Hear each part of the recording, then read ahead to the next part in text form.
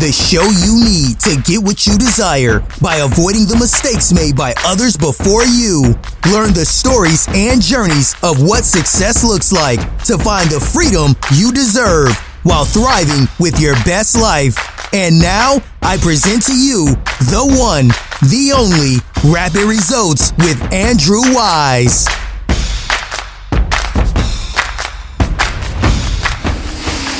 Welcome back to another episode of Rapid Results with Andrew Weiss. We have an amazing guest today, Ben Spangl, tuning in from Canada, and so representing the Canadian nation. And for those who don't know who Ben is, he is such an incredible guy. I'm excited to connect with him today. He's an entrepreneur, a speaker, seminar leader, coach, and he's hosted the podcast, The Pursuit, a global top 1% podcast. So he definitely knows what he's talking about. He's married to his amazing wife, Tiffany. He's a proud father of 2 incredible daughters, and he's incredibly passionate about helping people understand how to close the gap between where they are and where they want to be, showing them how to create the life in which you have it all. So we're going to get some amazing insights today from Ben. Ben, start off by telling us what is the biggest, most awesome business deal you're most proud of? Sure. Sounds good. First of all, thank you, Andrew. So good to be with you and everyone watching and listening, and love what you're doing. The business deal I'm most proud of, I would say it's kind of a cumulative thing. I built my first company, which we still have, as a financial service agency, and we got it up to the point where in total we'd done over 10 million in revenue, and so it's a great organization. We have some amazing people, amazing leaders within it, and so definitely that is one thing I'm certainly very proud of.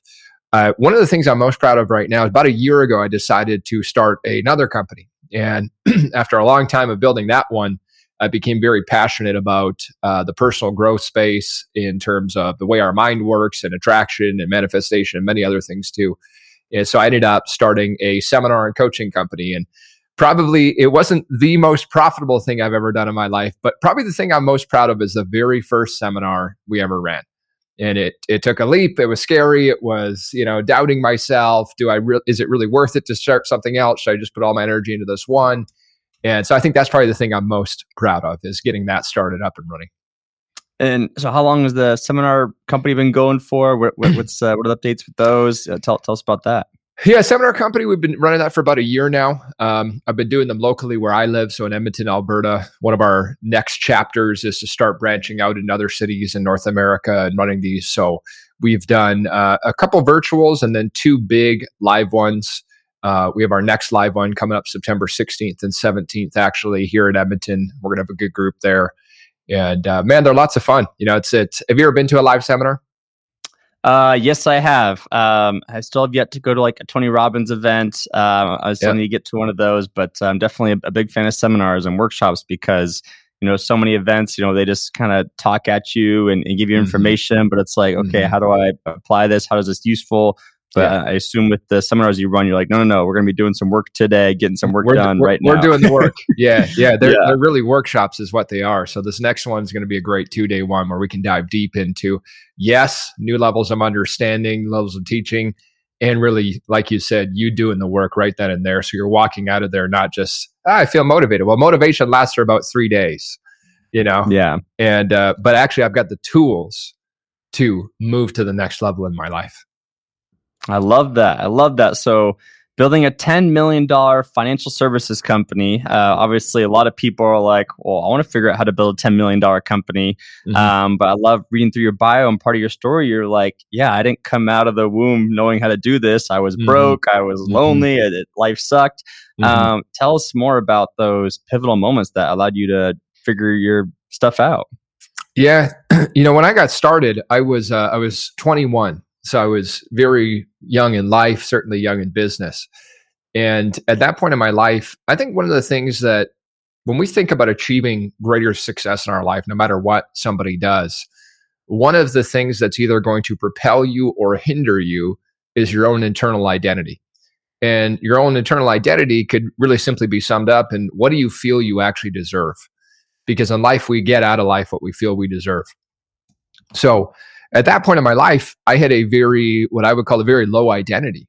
I didn't see a lot of success from I hoped for a lot of success, but internally on a deeper level, and as I learned more and more on a subconscious level, I didn't have that. So for me, my first few years in business were a struggle. It was a grind. It was, I was still having fun. I was, I had built some great relationships and I was excited about what I was doing. But man, did I want the results to come. And I can't tell you how many days where I thought, geez, like how much longer am I going to be able to keep doing this, And so, yeah, my first 3 years were really, it was a mess. I was working 6 to 7 days a week. I thought I was doing the right things, but I just couldn't seem to get the traction. I wasn't seeming to make the progress and make a little bit of money here and then have a month of not making anything or even going backwards and then a little bit here. And it was all these spurts of that stuff. So it really was. I mean, yeah, if I look back at those times, it's easy to look at them now and laugh at them.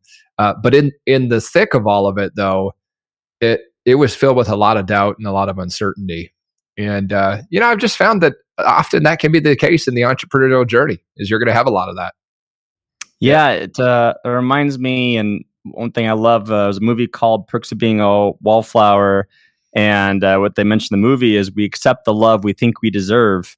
And so it's unfortunate that people don't think they deserve much love. And you hear about abusive relationships, you hear about how people get treated, and you're like, geez, that's too bad. And so it's good to know that can apply to not just love and relationships, but life and career and business in general. And so how did you figure out that you did deserve more business and money? Because obviously, like you said, you're working toward it, you're working your butt off. You're like, of course I deserve it. I'm making more money. So tell us more about that shift from not just thinking you deserve more money, but like owning it essentially. I think two things. I think one, it's progressive. A lot of life is very much progressive. In the financial business, if you think about building wealth, one of the key components to building wealth is compound interest. And compound interest, it happens all along the way, but you begin to reap great rewards down the road because of years of compounding. I really do believe that our own personal and professional growth and spiritual growth also compounds too. So one component to that is that if you're doing the work, not just the work of your business, but you're also working on yourself, and you're doing both those things consistently, there's going to come a time where it begins to compound more and more. So it's not one pivotal moment of, wow, this one boom day and now here I am. No, it's the compound effect of all of those things. So I think that was part of what I was experiencing. There's no doubt. That being said, I do remember vividly November 2010. And I'd just gone through where, it's just, man, it was my third year. Things were nowhere near where I thought they could be. But I had finished reading a book. It's on my shelf here somewhere. There it is. Secrets of the Millionaire Mind.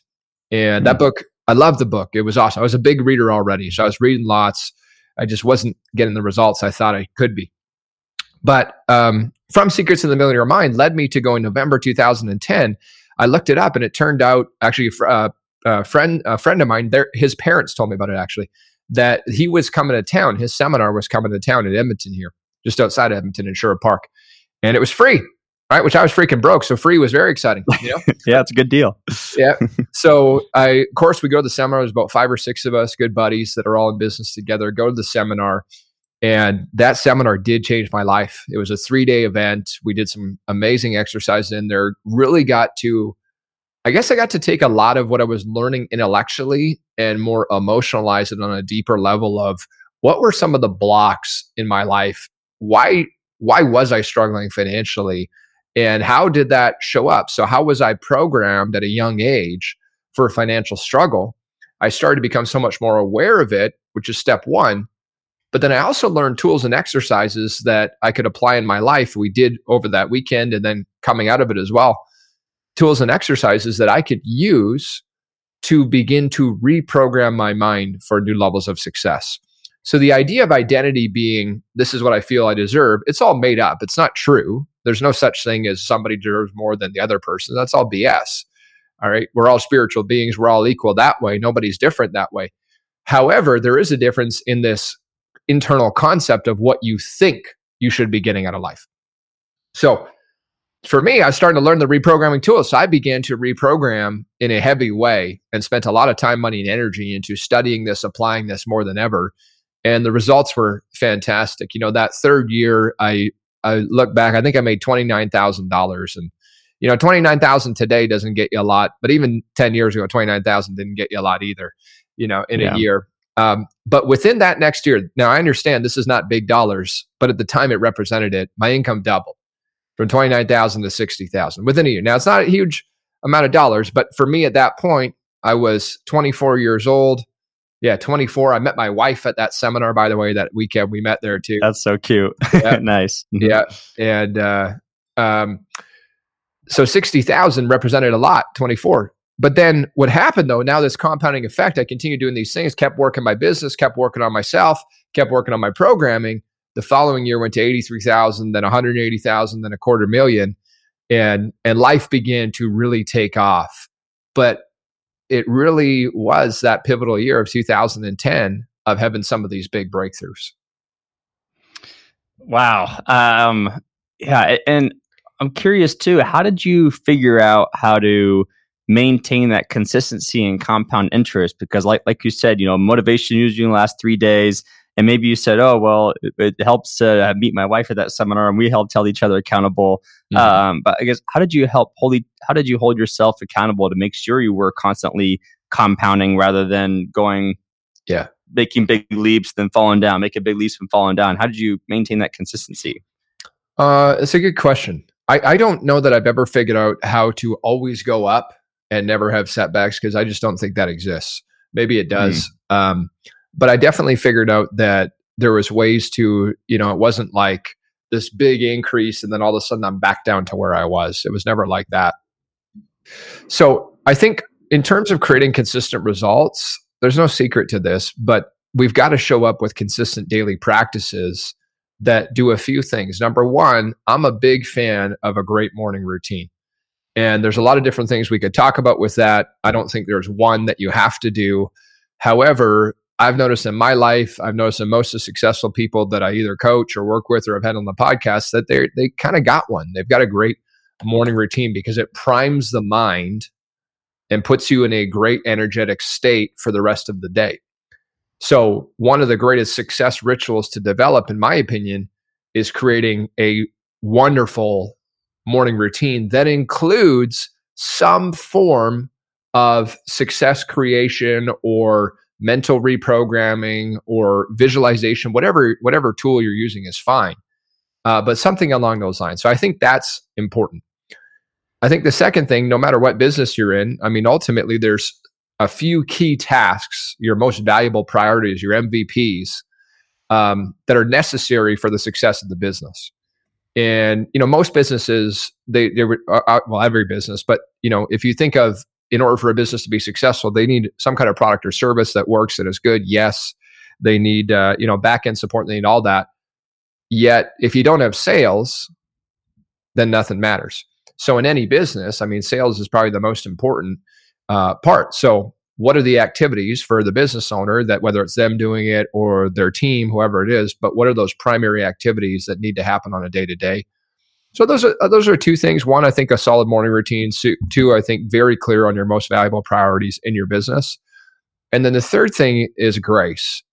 And the reason I share that is that you're a human. You and me are humans. We're not robots. So you're never going to be perfect.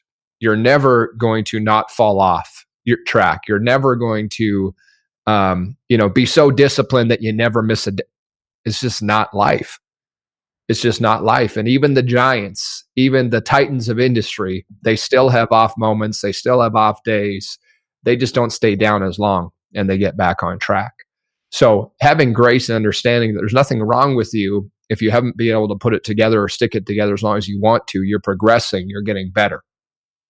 And that grace factor is so important because I find achievers, people in general, but a lot of achievers are incredibly critical of themselves, incredibly hard on themselves, under the illusion that I'm that way, so I always get better.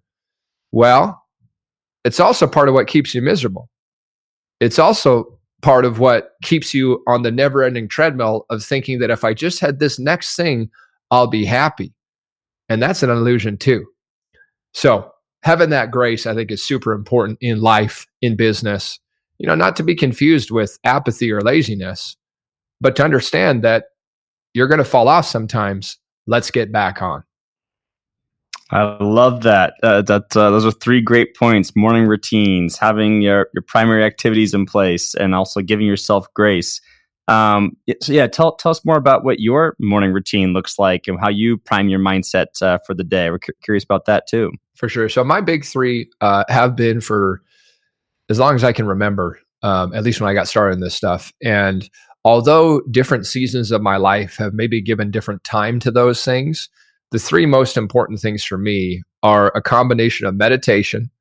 I am a huge, huge advocate for meditation. And inside meditation usually combines some kind of visualization of my goals, my future as well. But I just call that all meditation. Secondly is reading and study. There are very few days, they've happened, but there are very few days in the last 15 years of my life that I didn't read from a great book. And I don't know why. Prior to that, by the way, I was never a reader. I never liked reading as a kid, never liked it at all. But once I got into business and personal growth and spiritual growth, I was fascinated by it because I could apply it in my life. So reading. Do you believe in reading different books all the time, or reading the same book again and again? That's a really good question. My first, I would say my first probably, where are we now? 2017. So yeah, my first 9-10 years, I was just kind of reading pretty much the next book. And to the point where it was almost like a goal in the game. I wanted to see how many can I read. I remember one year I said, all right, I'm going to read 50 books this year. Like, I don't know, I'm talking audiobooks, I'm talking reading. Wow. And I did. I think I got to 51 or 52. But the truth is, how much of that did I retain? Probably nothing, Yeah. It was just so I like reading a diverse amount of things. I do like reading multiple things. However, my life changed in 2017 again. It's a great question you just asked, when I went from reading to studying. And probably the greatest mentor in the world for me on this was Bob Proctor. He died a few years ago, a couple of years ago, actually. But he was the greatest mentor in terms of study, to find a few key books and to do a deep dive in a study. Now, the difference between reading is we could pick up one of these books off the shelf here and we could go and read the chapter and then we read the next chapter. Study is where you take perhaps that same chapter every day for the next week, the next 2 weeks, something like that. Or maybe there's a page that really resonates with you. And so I do a bit of both. Yeah, I do a bit of both. I got about 6-7 books that I study every year now, the same ones. And some of the same ones, same authors anyways. And then I like to read stuff that I read a great book recently called Stolen Focus, that is not a book to study, but a great book for, mastering some focus in your life. No, that's super cool. I think, it was the book Born to Be Rich that Bob Proctor wrote. And I was listening to the audiobook version of it and I only heard it once, but I remember in the book, he talked about how he would read the same page for months and months, That's right. Which is wild. And I will say too, like, when I figured out the difference between like studying versus reading, it made a big difference in my own life too. Cause it's just like actively writing things down and like actively processing things versus reading just to read. And I agree that it's too bad people get caught in that trap where they read just to read without implementing. And when you say you read the same chapter for weeks and months, if you have to get it right, that's a great analogy. And so I love that. So you go through the same books again and again until you feel like you've mastered it. And then your morning routine is, you said you meditate. Oh, I missed the third thing. Yeah. Okay, it's all good. Yeah. Yeah. Meditation, reading, and then journaling. So journaling. I love journaling, writing things down. And sometimes this could be, maybe I'm just writing about my future as if it's already happened. Sometimes it's a gratitude practice. Sometimes it's a challenge I'm dealing with and I'm getting out of my head into paper. Sometimes it's thinking of ideas. But yeah, I mean, the act of journaling is, I think it's one of the most important tools for our own personal growth and progress. I love this. So let's go back to 21-year-old Ben for a moment. Sure. And, he's ready to grind. He's working 6 or 7 days a week. He thinks he deserves all this wealth. He's working toward it. But of course, he's plateauing, not getting the money he wanted. What would you tell him to say, all right, Ben, if you're going to coach younger Ben, how would you coach him how to build a $10 million business? I think I would want people to understand sooner the difference between your conscious ideas and wants and what's going on at a deeper level in your subconscious mind. I think that's a big part of it. Believe it or not, I would tell him, have more fun with your life. Don't take things so seriously, you know? Mm-hmm. And I guess the other thing is, I would say, hey, take a look at how you can become more productive in the sense of getting more done in less time. Back then I was, I worked my business for a lot of, my screen just went blank there. I worked my business for a lot of hours in a week. I was gone, but how much time was I actually putting into those hours? How much work was I actually putting into those hours? Probably a fraction of what I was actually doing. So I would take a look at those things. Number one, let's start to break down a greater understanding of this conscious and subconscious. Number two, enjoy your life a bit more, have more fun with it, maybe take a little more time off. And number three, become more productive with the time that you're doing, constantly reflecting on that. How can I become more productive? How can I become more effective? And through the journal is a great way to do it, to reflect on that and write down some of the ideas that come to you, because I really believe that the answers you're needing for your next level are within you. You just sometimes got to stop, take the time, clear the air a bit, clear the noise, clear the distraction, and go within to find those answers. I love that. Just the recognizing the conscious versus subconscious, taking a look at your productivity, and of course, having more fun and happiness. Because if you're not having fun and being happy, then what's the point? Totally. I love that. And also, so it seems like you've kind of mastered goal setting in a way that whatever you set a goal, you reach it. You coach other people. Whenever they set a goal, they reach it. So is there anything else you want to add about your process of goal setting outside of what you said so far? Yeah, I mean, goal setting, there's a big difference between goal setting and goal achieving, right? I mean, many people set goals usually around December, the end of December to January 1st, and then they never look at them again. And perhaps they might achieve one of those on that list. Maybe they don't achieve many. And there's been so many goals that I didn't achieve in the timelines that I set. Yet, as I look back on my approach to goals, there's probably been some, but I'm having a hard time thinking of some that I didn't achieve eventually. So I may not have achieved it when I thought I was supposed to, but I believe that the universe or God has a bigger plan than we understand. So I might not have gotten it on my timeline, but I did get to that point, And so in terms of goal setting, one of the big things between goal setting and goal achieving is a law of life is that Jim Rohn taught this so well back in the 70s and 80s. And he taught this idea is that in life, you don't get what you want. You don't attract what you want, but you attract what you are. So in other words, we want to learn to become that version of the goal. So let's say, Andrew, you've got a goal of making a certain amount of income in the next 12 months. We'll use that as an example, whatever that level is. And there's the current you, but then there's this future you. And the future you that's earning that kind of money is different than the guy today. There's no doubt. He thinks differently. He acts differently. So when we can start visualizing ourselves as already being that person, to imagine ourselves already at that, then we can in a way work backwards. Okay, well, what time does he get up? What does he do with his day? And you start to ask yourself these questions from the perspective of what of that version of me do? What's he like? What's he think? What's she like? What's she think? And when you start to come from that perspective, well, now you're putting yourself into being that version of you already. In life, you don't attract what you want, you attract what you are. So if you want to change what you're attracting, we got to figure out, how do I become somebody different?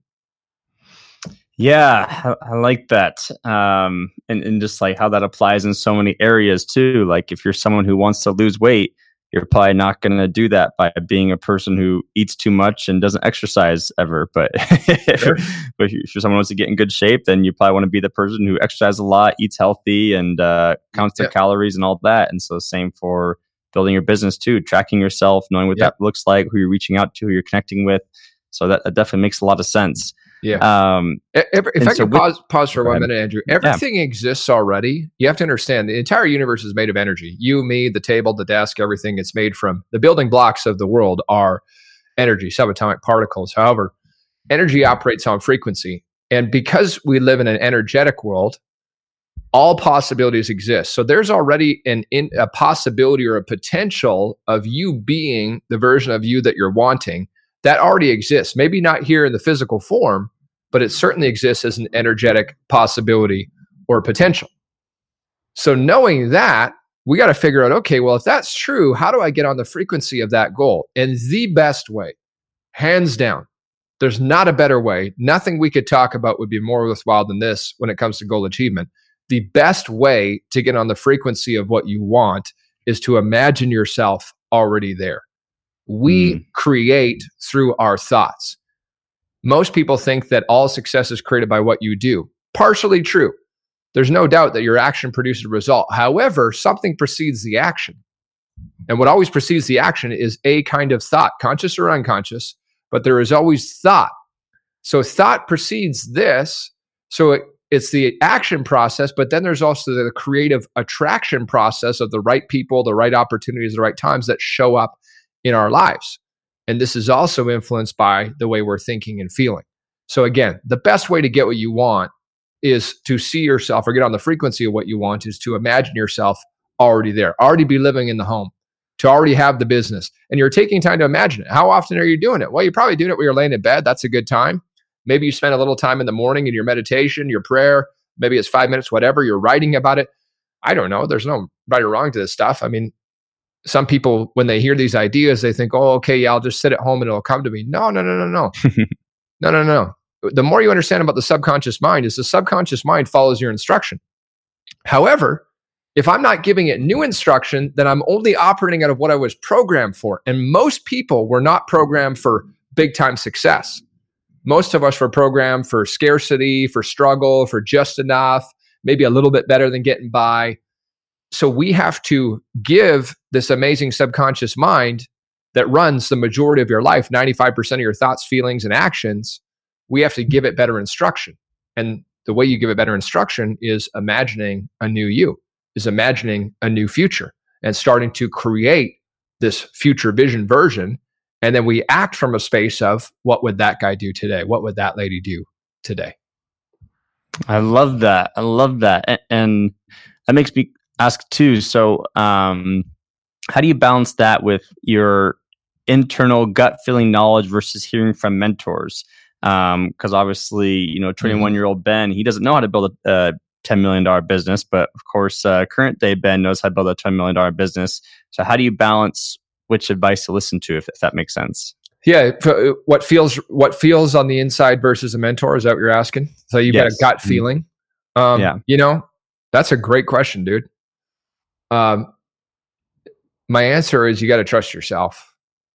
Even with mentors, I have some incredible mentors and have had many over the years. And a mentor knows what they know, right? They have a lot more experience than we do. There's no doubt, especially if they're where we want to be. There's certain things they did to get there and everything. Everybody's journey is slightly different. When it comes to I guess more of like a knowing in your heart, because there's like that, you can confuse feelings sometimes, right? A mentor may tell you, hey, this is a step to take, go do this, this, and this, but then you're scared to do it. And you think out of the fear that this is your gut telling you not to. Well, that's not necessarily true. The fear is probably coming from it's outside of your comfort zone. It's out of what you already know. And that's probably your next level of growth. But then there's the things in your heart that just feel intuitively that this is the right next step for me. If I had to choose between the two, at this point in my life, back then, I probably would have done what the mentor told me. At this point in my life, though, I'd listen to what I'm being told on the inside for sure. Well, everyone's life is different, man. Nobody is going to understand you better than you. No one's going to be able to. Everyone's life experience is different. And no matter how great the mentor, which I love mentors. I still have many in my life. I pay people for coaching. I coach people myself. So it's incredibly valuable. And at the end of the day, it's your life to live. So I love that. Just aligned. Like trusting yourself, going with your gut, and also understanding like the mentor only knows so much. But I thought you made a good point, though. Is just I feel like when you're younger and you might think you know stuff, but the mentors usually know better. I guess just kind of reiterating, do you still stand by that? Like when you're younger and you're just starting off, like maybe it is better to have a mentor than as you get some traction and momentum, then you can start listening to yourself more. Or do you think you got to adjust that from the get go, essentially? I think when we're younger, I think we're a lot more, this is a generalization, but we're a lot more naive. And I was anyways. We can be a lot more, I was too, in a way, not in a crazy way, but more egotistical, like, my way is going to work out, versus I don't think I listened to my inner knowing at that point in my life. I don't think I was even aware that those were coming up. It was more, sometimes I'd listen to my mentors, and then other times, no, I'm going to do it this way. And that way failed miserably. And if I would have done it the way they told me, I would have been better off. So it's a really good question. I don't know if there's, hey, when you turn 25, then, it's not, I don't think it's like that. I think that, depending what you're doing and what it's about, early on in my life, business life, I really reaped the benefits of great mentors.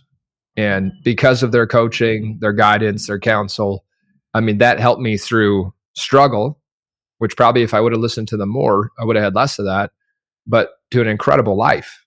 And without that, I wouldn't be where I am today. So I'm not giving you a definitive answer to this. I think having mentors are incredibly valuable. And I don't think it's one or the other, either only listen to what yourself or only listen. I don't think it's like that, right? It's find a great mentor, have a mentor that you align with, really, is probably the better part, that the values are similar, the things that you want are similar, they have a lifestyle and business that you may want, stuff like that. And make sure that that's all in alignment as well. Because then most of the time, it's not going to be a question of, do I listen to them or do I do what I'm feeling, right? Because there's a difference between what you're thinking, I think I should go and do this, versus I'm feeling that this is what I absolutely need to do. I don't know. Yeah. That's I love that. Makes a lot of sense. And for someone who also advocates for mentors, but also I know like some people have like a mentor for like their fitness, for their nutrition, for their soul, for their business. Yep. What would you recommend is the sequence of mentors that people need to get in their life? Like, do they need a sales coach first, a mindset coach first? What are the sequence of mentors you recommend? Never thought of that. I think it depends. The answer to this question: what do I want next? What are you wanting next in your life? And if it's right now, if it's health more than anything, well, probably a health coach is the way to go. If it's wealth, then you probably want a business coach, right? Same thing in building a business. I believe that mindset, no matter what arena we go into, mindset is going to be the pillar of all those things. In order for someone to thrive in their health, there's a certain mentality and mindset. You want to become wealthy, there's a certain mentality and mindset. You want to build a great business. You want to become a great speaker. There's a certain mentality. There's technical things in all of them. However, mindset's the pillar. So I think that mindset coaching can overlap in all areas of life. As I work with people one-on-one, most of the people I work with are entrepreneurs and high-level professionals. And no matter what we're working through, there's always a component of the way that they're thinking about that thing, be it in their relationships, be it in their business, their finances, whatever it is. So yeah, I think there's not an answer to say start here, other than what are you wanting most right now? And when you know that, if you say, man, I want to get in the best shape of my life, and that's more important to me than anything else, well, you better find a great health coach. I want to become wealthy. Well, I would find a really good life and business coach, build a great business, same context. So all based around that. Yeah. And if you don't mind sharing, as someone who's built these successful businesses, running seminars, has a great family, who are your current stack of coaches as far as the different things that they serve for you, as someone who's gotten where they want to be, but also understands the importance of still having mentors and coaches to get even better, even while getting everything you've ever wanted, but of course, still wanting more. Yeah. I've had so many great ones over the years, and some incredible ones that I've worked with, both in my own business, that just in terms of the organization, I had access to great mentors that were in the exact same business. And then externally, I've been probably for the last 12 years, I've always had some kind of coach that I've worked with. And when I couldn't afford it, I would buy some group programs. I get involved in group programs because they were less expensive than one-on-one coaching. and find a way to get access to that. And then even when I couldn't fully afford it, but I knew that, I kind of figured out a way, probably my 4th year of business, I hired my first coach one-on-one, and I don't remember what the cost was, but I do remember at the time it was more money than I'd ever invested into something like that. So it was kind of a scary purchase, if you will, a scary investment. Is it going to work? But I worked with that coach he worked with Tony Robbins. He was one of the Tony Robbins coaches. I worked with him for probably the better part 2.5, 3 years, and we achieved some good things. And then I knew we had gotten to a point where we had gone as far as we could go in our relationship together. So then I ended up working with a few others. Anyways, fast forward today to answer your question. There's 2 main people, coaches and mentors right now. My biggest mentor right now that I talk to all the time is David Meltzer. And he's incredible. I mean, he's one of the top business people in the world, I'd say. An amazing story of what he built and then lost it all, like went completely bankrupt in 2008, 2009, $100 million net worth, lost it all. And within 5 years had gotten back to there and exceeded it. And now, I mean, he's a legend for sure. So David Meltzer's who I work the most closely with, and forever grateful for him and the doors that he's opened for me. And then another guy that I'm going through one of his programs right now, more for online marketing, and I'm learning a ton from, and I'm loving, is James Wedmore. So those would be the 2 right now. Those would be the 2 people. Those are big names, Ben. Yeah. That's pretty cool. You work with the best, and because of course, you're passionate about the results you want to create for your clients and for your own life. So that's awesome. Right. That's right. And so that kind of leads to my next question too. So tell us more about your favorite stories of clients that you've helped. And I saw that one of your testimonials, you helped a guy get over his allergies. Yeah, that's pretty cool. Hey, so tell us about that. Yeah. So he wanted that. So I'm big on the way our mind works and meditation. And I've learned a lot from it. Joe Dispenza, you familiar with him, Dr. Joe? Yeah, I still need to read and digest more of his work, but I'm familiar with him. Yeah. He's changing the world. There's not a better authority on the planet when it comes to meditation and the impacts of it on the body and what can go on within your body and all the neurochemistry and biology and everything. And I'm not going to be able to do that justice. So, but I do know the client you're talking about, Nathan, and a great guy. And when he came to me to start, that's not why he came to me. This was like a byproduct in a way. But he did ask me, he goes, "Hey, what would you charge me to teach me how to meditate and manifest things in my life?" That was his question, right? Which is not usually how people come to me. But I said, well, here's what it would look like, and here's how we'd work together. And originally, when he started, he wanted to find a new career. He was really dissatisfied in what he was doing, long hours, pay wasn't what he wanted. So we started with that stuff, but we began. One of the things I take through everybody I work with, one-on-one or any of the programs even that we do, is I always begin with a vision of the future, because that clarity process and clarifying of where are we going next is such a critical component that people sometimes neglect because they think, no, I already know what I want. I just tell me what to do. Tell me that, I need to do more of the work.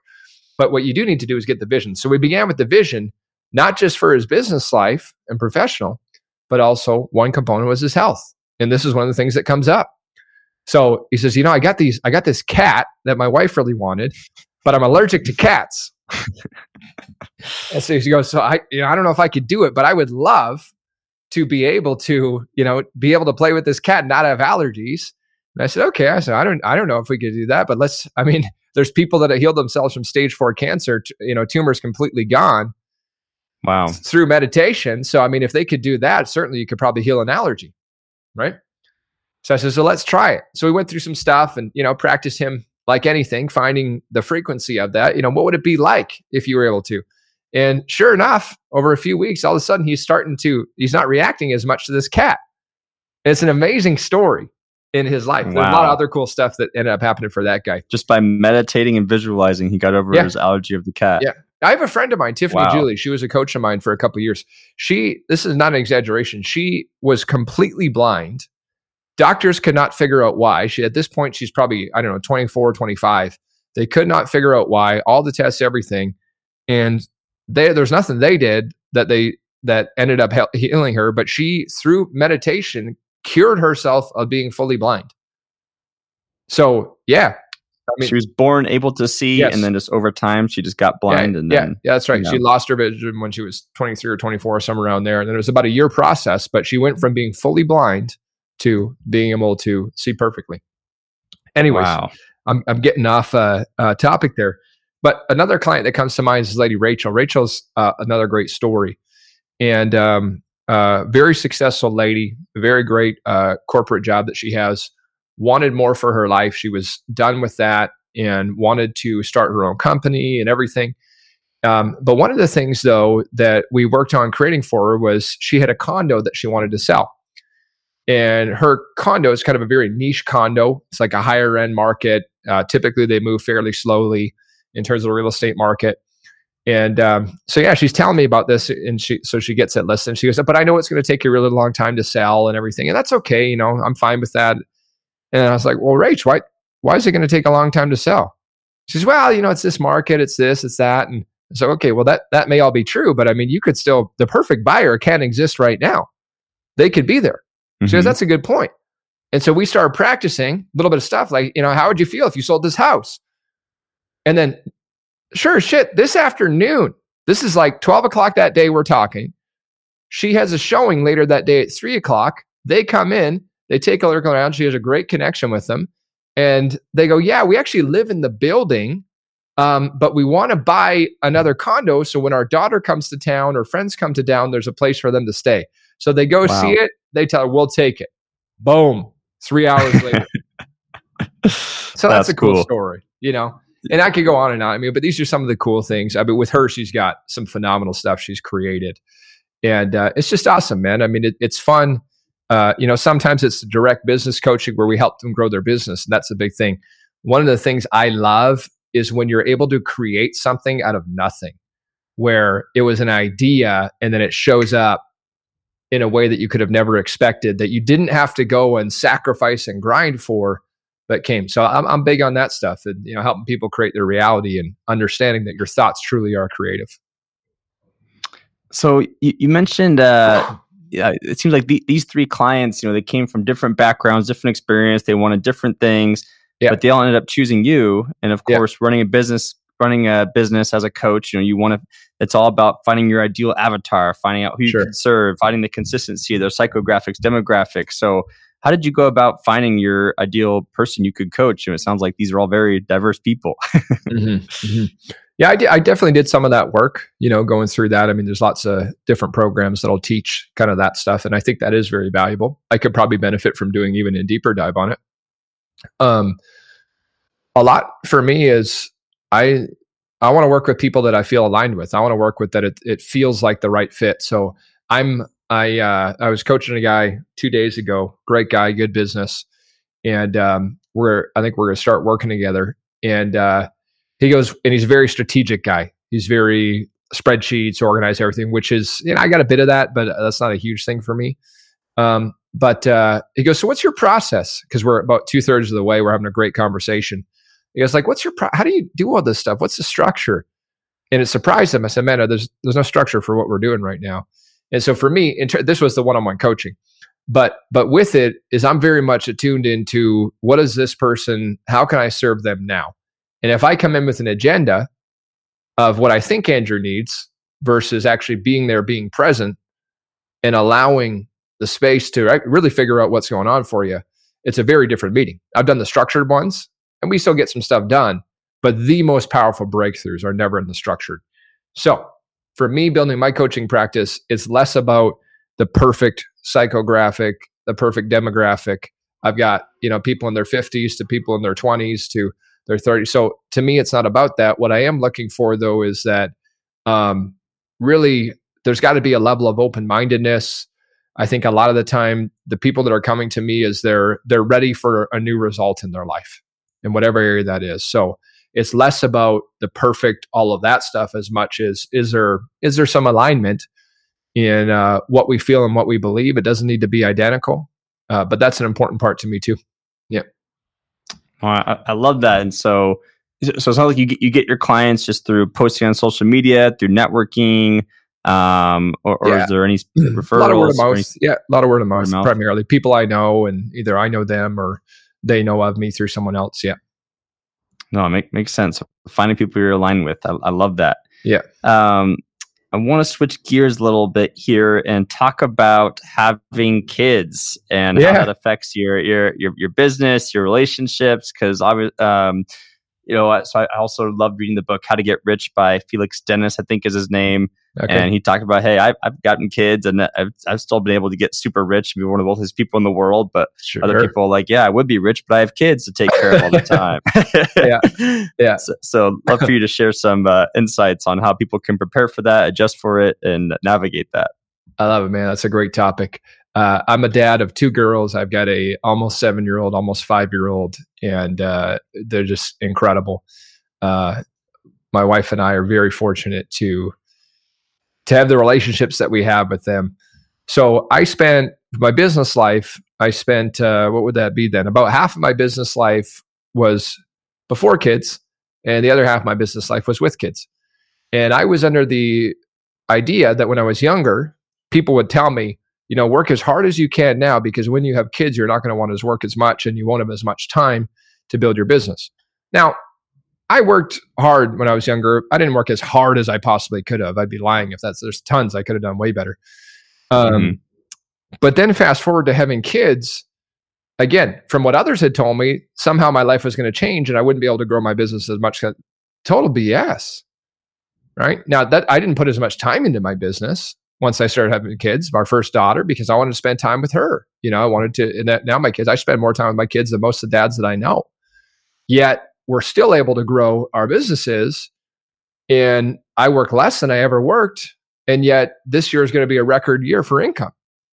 So that's a pretty cool thing.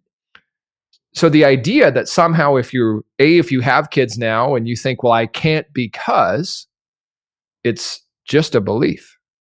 Or B, if you think when I have kids, everything's going to slow down, but it's just a belief. Thoughts are creative. So Henry Ford said it such a long time ago, whether you think you can, you think you can't, you're right. Either way. Mm-hmm. So if you think, well, once I have kids, I'm not going to be able to build a business. Well, yeah, you'll experience that for sure. But somebody else is already building a business that has kids. Same person says, I'm too old for that. I'm too young for that. No, you're not. No, you're not. I didn't grow up like that. That's not how people, who cares? You can change. You can adapt. You can grow. So being a parent and being a business, it has challenges too. Don't get me wrong. I mean, I was fortunate that I was already 7 years into building a business before I had kids. So there was a level of income and freedom that I wouldn't have had if I had a kid at 21. So there's advantages to that. Don't get me wrong. And my business started to grow significantly more when I had kids. Why? I started to value my time more than ever. Before, I'd have a meeting trying to convince somebody for a couple hours, if I was like trying to get them to come on board or become a client or whatever it might be. Now, hey man, if there's not a fit, I'm out. I'm okay. We can do that in 20 minutes. It doesn't take long. I don't want to waste your time. Don't want to waste my time. So for me, prioritizing my time became so much more important that I wasn't wasting time on meetings and things that, didn't add value to either of us, them or me. So that was a big thing. And then I think the other thing, your perspective changes too about, I guess what you want to create, why you want to create it. So there's both, right? I think there's pros at a time in your life. If you don't have kids right now and you're building something, awesome. That's great. If you have kids right now and you're wanting to build something, you are building something, awesome. It's great. One's not better than the other. They're just different seasons. I love that. Just like creating the reality of what you want to be possible, and just like creating the reality of what you want to happen. So, and that makes a lot of sense. Like valuing your time more because you have to, because you're like, geez, I could be spending an hour and a half on this potential call, but also could be spending time with the kids essentially. But and so that's definitely it's a forced perspective, which I love. And I guess the next question is there any new systems or operations you put into your business to help you scale and get more passive income faster? Or do you just feel like you just kind of reamped how you approach the productivity of your business, essentially? Great question. Scaling any business, there's different ways you can do it. A lot of businesses, depending on the nature of it, is in order to scale, I mean, you need more trained and independent people that can do whatever it is you do, right? So if you're a solopreneur, let's say, right, and you provide maybe a consulting service or something like that, if all you're doing is one-to-one, right, I've got to be there for that corporation or that person. Like one-on-one coaching is a good example. One-on-one coaching is not very scalable. I love one-on-one coaching. I also recognize it's not super scalable, right? Other than the fact that, rates go up and all that kind of stuff. But in terms of massive scale, it's not going to happen. But from a business perspective, if I don't desire to do this at this point in my life, but we'll use coaching as an example. Let's say you're a great coach right now and you did want to scale. Well, the key to growing a coaching company would have other people that could coach, right? So that's one part. So in our financial business, the going from where all my income was dependent on me personally selling and doing all that versus majority of my income is not dependent on me selling now in that business was getting other people independent, developing leaders, developing people that can run their own businesses within our agency, right? So that's that side. On the other side of stuff, this has been a fascination for me that I've been learning so much more. It was a whole new world to me, is the world of online marketing. And prior to, what are we now, July? So the end of last year, I mean, obviously I knew of it, but I knew very little to next to nothing about it. Today, I know a lot about it. And so I've been spending tons of time on that because in an online business, you have infinite ways to scale, right? The whole planet is your market, depending what your product or service is. And there's so many tools and automations and things that can serve you that literally today, I mean, if you're in a business that can sell a product or service online, like let's say you have a digital product as an example, even probably one, maybe material one, but more a digital product. I mean, the ways that you can scale that are endless right now.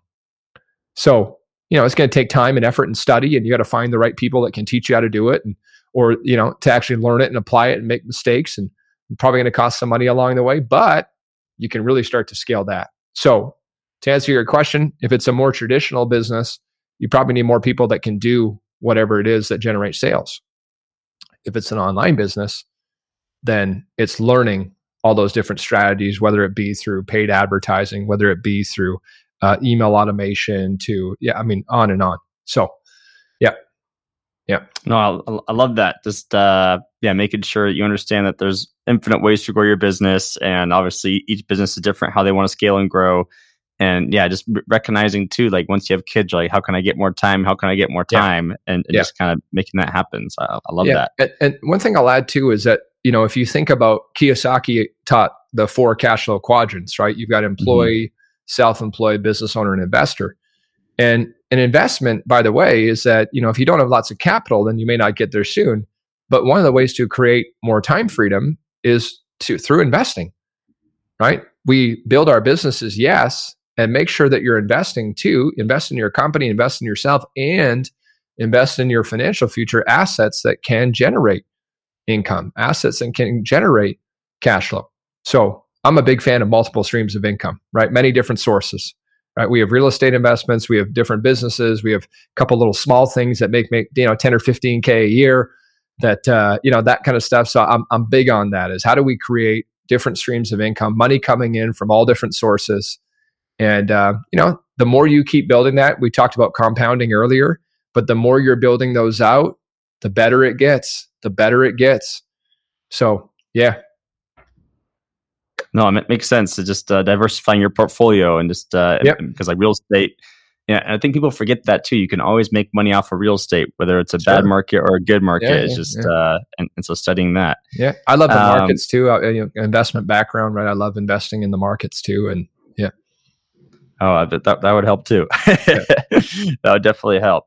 And switching gears a little bit again, I wanted to get into imposter syndrome because I know as another top struggle of people feeling like they reach all the success. They're like, wait a second. And obviously we talked earlier about, already knowing that you deserve the success, but then of course our primitive monkey brain goes, I don't know what's going on. I just want to hide in a corner and cry. But no, I don't want to do anything. How do you combat imposter syndrome when people feel like that's destroying them at the moment? I believe that imposter syndrome, to some degree, we all have. And the idea that, and here's why I say it, A book that changed my life many years ago is a book called Feel the Fear and Do It Anyway. You ever read it? No, but I've heard the phrase and I like it. Yeah. It's good. Dr. Susan Jeffers is who wrote it. And she teaches an incredible concept around fear. Everybody has fear. And one of the illusions that we have is we think that these people that have these great lives, they built these great businesses, they're making millions, they've got the lifestyle, the freedom, they got it all, the family, the body, all of it, that somehow they're different. Somehow, they don't feel the same fears. And it's not true. And the reason why is that anytime you're going to make a change in your life, if you're going to go beyond your known, beyond your comfort zone, fear is going to come up. So fear is a normal part of the growth process. In that, in order for you to go from Andrew today to next level Andrew, the only way you're going to get through there is you have to break through what you already know. And in the act of doing things in a new way, trying new things you haven't done before, risking things, being courageous, you have to have fear. It happens. It's a natural part of being human. So imposter syndrome is a form of fear that says somehow, I don't know, like, who would want to listen to me? Why would they want to buy from me? And it's a form of fear showing up that somehow I'm not good enough for these other people to want to somehow, include me in it. Here's what helped me when it came specifically to imposter syndrome. I guess fear is a even broader subject, but specifically to it, because I struggled too. When I decided to start my seminar and coaching company, I'd done well in my business. I personally made millions of dollars at this point in my life, had done pretty well, had a pretty comfy life, pretty great life. And, but I remember, Andrew, I remember thinking, well, who's going to want to come? Who's going to want to, who's going to want to listen to that? Like, what if it's a flop? What if nobody shows up? And the same doubts and insecurities that probably I would have had 10 years ago, I was having today, I was just able to deal with them a little bit better, right? But often this idea of, who's going to want to listen, or why would they take advice from me, or why would they do this from me? Here's what I learned it from a podcast I was listening to. Ed Milet was interviewing a guy, Rory Vaden. And Rory Vaden runs a company called, it's slipping my mind, but it's a marketing organization. Brand Builders, that's what it's called. So he runs this company called Brand Builders. Anyways, on the podcast, he talked about this concept that that people struggle with, this imposter. Well, who am I to start that, right? Who am I to offer that? Who am I to? And he teaches the idea that you are perfectly qualified to help the person you used to be.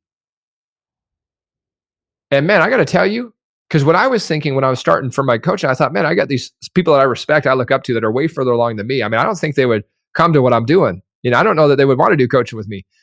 And I was caught up in thinking that those people wouldn't, because of where they were, and assuming that all these other people, I was almost blocking them out, if that makes sense, Andrew. Mm-hmm. And, but once I heard that, I realized that, man, that is so true. Who are you? You're the perfect person to help who you were 2-3 years ago. And guess what? There's a lot of those people. So you may not be the guy, you might not be the lady to help the next level version of you, the person that's ahead of you in life that way. Well, no, you're probably not the right fit for them. But they don't need you. The people that are where you were 2 years ago, 3 years ago, they need you more than ever. You have a unique life experience. You've overcome certain things. You develop certain skills, habits, knowledge, mindsets that have helped you get to where you are in whatever it is that you're doing. And you can teach those things to people that are at the spot that you used to be at. So the greatest way to overcome that is that, who am I to help? You're the perfect person to help who you used to be. And if you can start to adopt that, then you understand, no, I am that. 100% I'm that person. And then guess what? You keep growing, you keep getting better, you keep improving. And now a year from now, you're a whole new version of you that can help a new level. Right? I don't know how to teach someone how to build a $100 million company. I haven't done that yet. But I can help somebody build $1 million company. I can help them build a multi-million dollar, where they can build it up over time. So you get the idea. Would you adjust what you'd say for performers at all, for like athletes or people who are in the performing arts, who are like, oh, geez, do I deserve to be the lead on the show? Do I deserve to be the starter for the basketball team? Would you adjust what you said for any of that crap? That's a great question. You ask good questions, man. Thank you. Yeah, I guess in that thing, it's not necessarily that you're coming to that, but I guess if you're struggling with that, thinking, well, who am I to compete at the highest level? Who am I to go for that role? I mean, here's the thing to think about. Whatever field that is, if we took the top of that field, the best athlete in that field, the best actor in that field, at one point, they were where you were. Mm-hmm. They weren't the pinnacle of their career at one point, right? I mean, they started at a similar position. So who were they at that point? I mean, they were just somebody that decided, I'm going to go for it. So sometimes the fear of, well, what if I'm not good enough for that role? The fear stops us from ever even taking action. But the people that get where they want to go are the ones that actually take the risk and they're not guaranteed of the outcome. They weren't guaranteed that they were going to get to, X role or X spot. If there's only one role for that role, there's only one role. One person's going to get it. But the people that eventually got those were the ones that were willing to try. They were the ones who were willing to get out there. So, to me, to that person, business and life, maybe you're not the right person yet, but if you don't try, you're sure as heck not going to know. At least if you try, you're going to have, even if you don't get it, you're going to have a great experience that teaches you new lessons that you can shape yourself from, learn from, to move on to a new and advanced level and version of yourself. So the combination of being willing to risk, being willing to try, plus persistence of take the lesson, learn the knowledge, go try again. Yeah, I mean, you'll get where you want to go. Oh, I love that perspective. And it's a good reminder too. Like, even the top actors, they still had to do these crappy TV shows and movies just to get started. But then by showing up again and again, they get to be where they want to go. But I think Woody Allen quoted that like 90% of success is just showing up sometimes and just going after it again and again. So that's a great way to frame things. I know we have a few minutes left here, so just a few last questions. That concludes another episode of Rapid Results. Remember to leave a review about something you learned so others can share the knowledge. Keep being unstoppable in your pursuit of the lifestyle freedom you desire, and we'll see you next week.